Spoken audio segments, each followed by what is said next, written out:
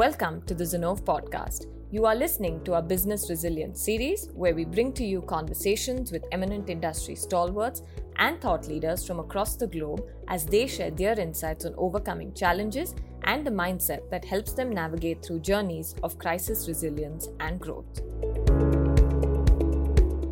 Hello, everyone, and welcome to an all-new Zenove podcast. As part of our Business Resilience series, I'm Amit Kulkarni, Principal at Zenove, and I'll be your host for today.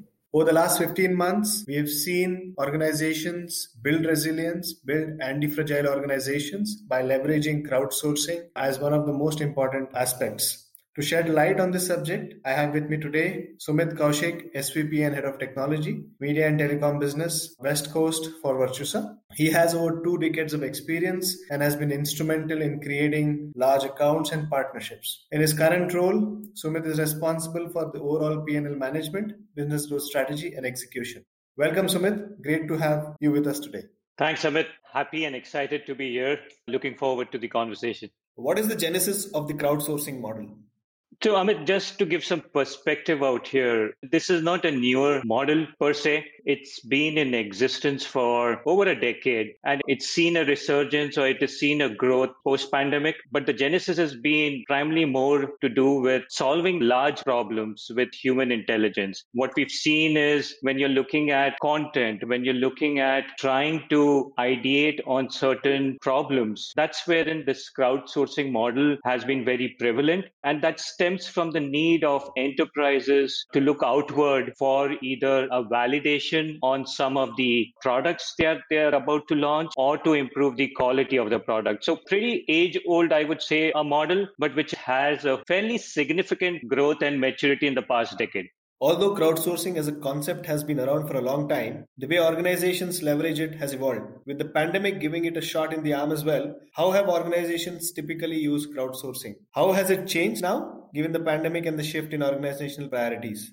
Absolutely. Let me take a step back and pretty much first talk about what it was pre-pandemic. A lot of the enterprises on a crowdsourced platform would pretty much go in for small quantum of work, and that would typically involve things around doing either a small mobile app development, or it could be in terms of testing a particular product in B geography where they internally would not have resources. So they would go on certain platforms like Amazon Mechanical Turks, right? A very important and a very prevalent model from Amazon, which people would go in and outsource that particular task to a pool of workers, which pretty much are working in a gig economy, if I may. So they are doing certain part-time work. They are involved in doing this piece of work in their off hours to have a dual income. So that's the kind of model which typically would happen in the past. Fast forwarded to now in terms of COVID situation just was unfathomable for a lot of enterprises. A lot of customers didn't actually have BCPs ready when it came to such a calamity. The most important thing that became was how do they service their customers and how do they service even their employees when it comes to remoting. And because of this particular phenomena, you could see customers looking at different models and different options to still get their job done, primary focus being on the customers. And that's wherein you suddenly saw a resurgence as far as the platform is concerned, and tasks around those platforms evolved to pretty much giving more customer success-based projects. You would see testing of products, be it hardware or be it software, which started getting outsourced as far as the platforms are concerned. And even when you look at industry maturity curve, when it comes to AI and ML, has significantly contributed a lot towards the adoption as far as the platform goes. So interesting times when it comes to post-COVID and the growth factor when it comes to this platform, especially around enterprises adopting remoting as one of the key drivers to get their job done.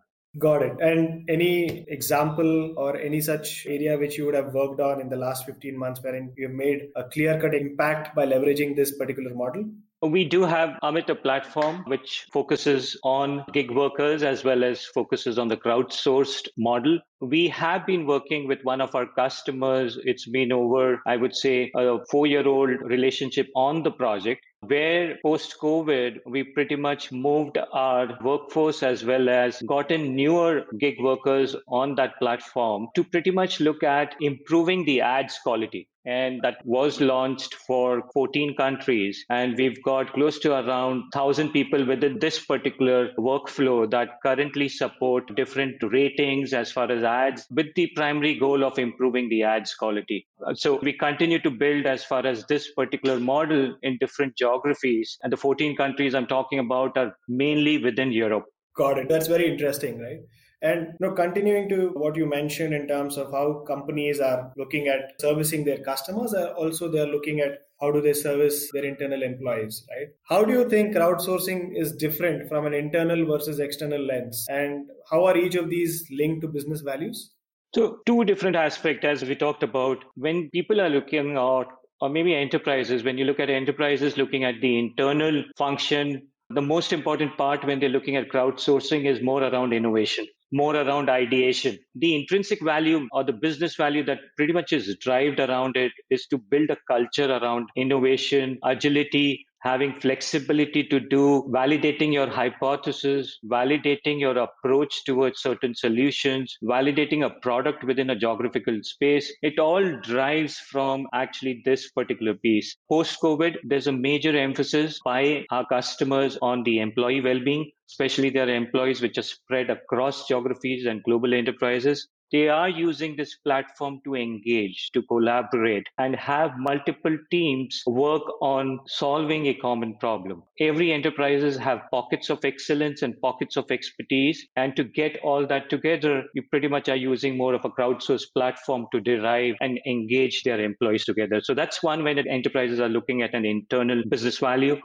From an external side, it's always around organizations having an obsession to improve their quality of the product. We typically have seen how enterprises now are looking at, especially products which are meant for global scale.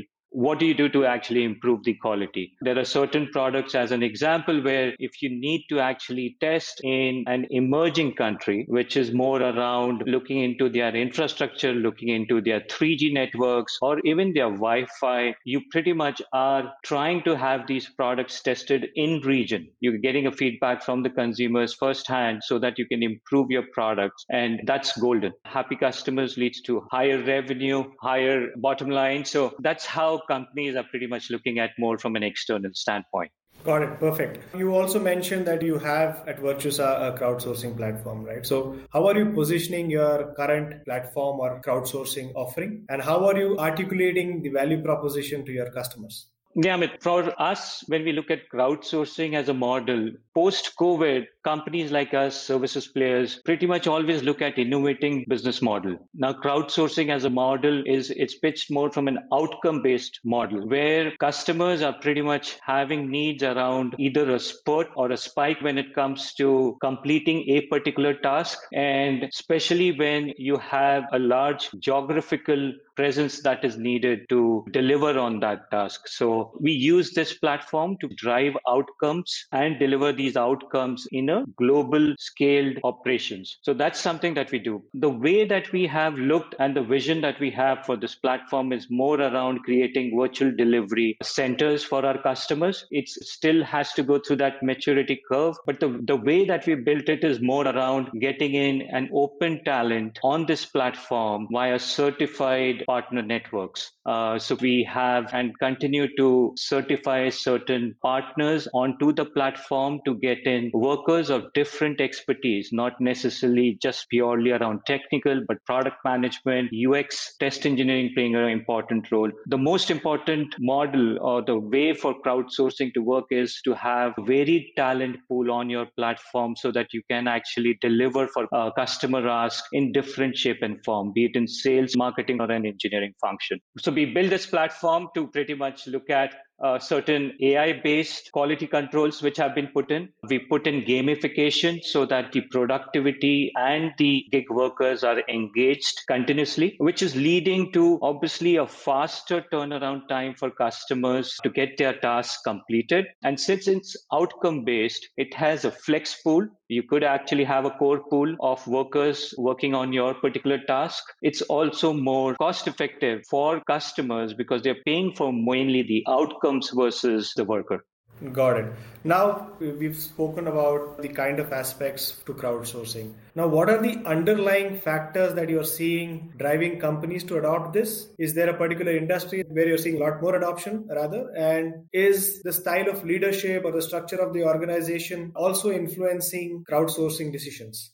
Typically, Amit, we've seen startups do a good job at it, primarily because they have a shortage of resources to get their tasks done. So traditionally, it's been always the startups and smaller to mid-sized companies which have embarked on crowdsourcing as a model with varying degree of success in their minds. But of late in industries, it spreads across right from high tech to telco to media. But we've had early adopters in enterprises like GE, Procter and Gamble. General Motors has used crowdsourcing as a model for some time now, and where you have over multi-million-dollar initiatives from an innovation standpoint on crowdsourced platform. So we're seeing enterprises actually getting into this model, trying to explore it with different needs within their enterprises. But most importantly, what drivers that we are seeing is with AI and ML becoming more commercialized, where enterprises are adopting to this model, we're starting to see even the coding that is being happening, which is more around soft coding, which is more about an input being provided through data, which is helping companies adopt this model far more prevalently. Because today, for data, you require data curation. For a data scientist, you require a curated data to train their AI ML models to drive intelligence for the enterprises. So that's one driver that we're seeing very prevalent. The second is, if you look at the mobile app market overall, is growing by 2026. It's going to be close to around 400 odd billion and growing at a CAGR of 18.4%.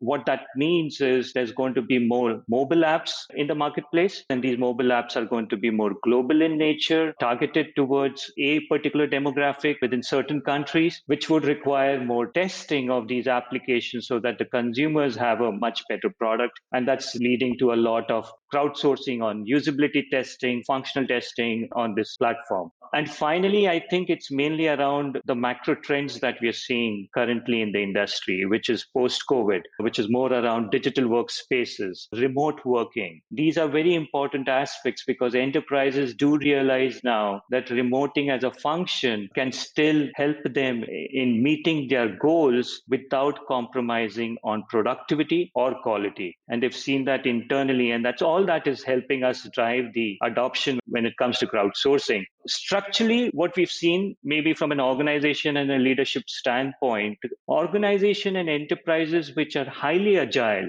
which are obsessed with quality of products, which have an open inclination to get in and work with certain open talent workers and contribute and explore options around how gig workers are going to help them fuel their growth within their enterprise. We see if an organization has those, I would say, value adds within them, they have contributed significantly as far as the adoption of crowdsourcing. Great. So there are very profound thoughts which you just shared. I'll just go to my final question. Very quick. Where do you think this model is heading, right? How will Unlock impact this model? And what are your views on the future of such model? I'll also talk about some criticism, Amit, that this model actually has. And you will see critics talking about this far more. And there's always the other side to the coin, which can be used from a benefit of an enterprise. The first criticism is you cannot actually have large projects on this particular outsourced platform. The second is the minute you build complexity into a project, your cost is going to increase. The third is the crowd or the gig workers are not that good in terms of following up on certain tasks, which requires either a rewrite or it requires a documentation or requires a maintenance. There's some of these naysayers in the industry and critics which have for a crowdsource model. All valid points in my mind for this to become and successfully adopted across enterprises and have it working as a scaled model for enterprises. Multiple things have to happen. One is obviously the maturity curve of the gig workers on the platform has to increase. What I mean by that is there has to be a sense of ownership that has to come in from the gig workers. The mix of workers on the platform has to significantly change. And we're seeing that growth, especially post post-COVID. So I think it's trending in the right direction, but that has to happen. Standardization is also important when it comes to crowdsourcing. There are different platforms that exist in the marketplace, each doing work differently. Building feature sets is very important on these platforms to support both the customers as well as the gig workers. So that's why some amount of standardization is very important. And lastly, in my mind, an industry policy will have to come in, especially when it comes to certain issues around gig workers and co-employment issues. I think that's something that would help for the adoption of this model to be at a scaled nature over a period of time. Well, that was an extremely insightful conversation, Sumit. I think your views on crowdsourcing, partnerships, and alliances are spot on. And the way Virtusa is enabling its customers to address challenges around the same was interesting to hear as well. Thank you for sharing your thoughts with us, Sumit. Thanks, Amit. Pleasure is all mine. Thank you, everyone, for tuning into this episode of the Zinnov Podcast Business Resilience Series. We will be back with a new episode with another eminent leader soon. Till then, take care and stay safe. Thank you for listening to this episode of Zinnov's Business Resilience series. Stay tuned for more such interesting episodes and subscribe to our podcast on Google Podcast, Apple Podcasts, Spotify, or wherever you get your podcasts from. To know more about Zinnov, and if you believe we can help with your problems, please visit our website www.zinnov.com or drop us a note at info@zinnov.com. Thank you again, and don't forget to tune in to our next episode.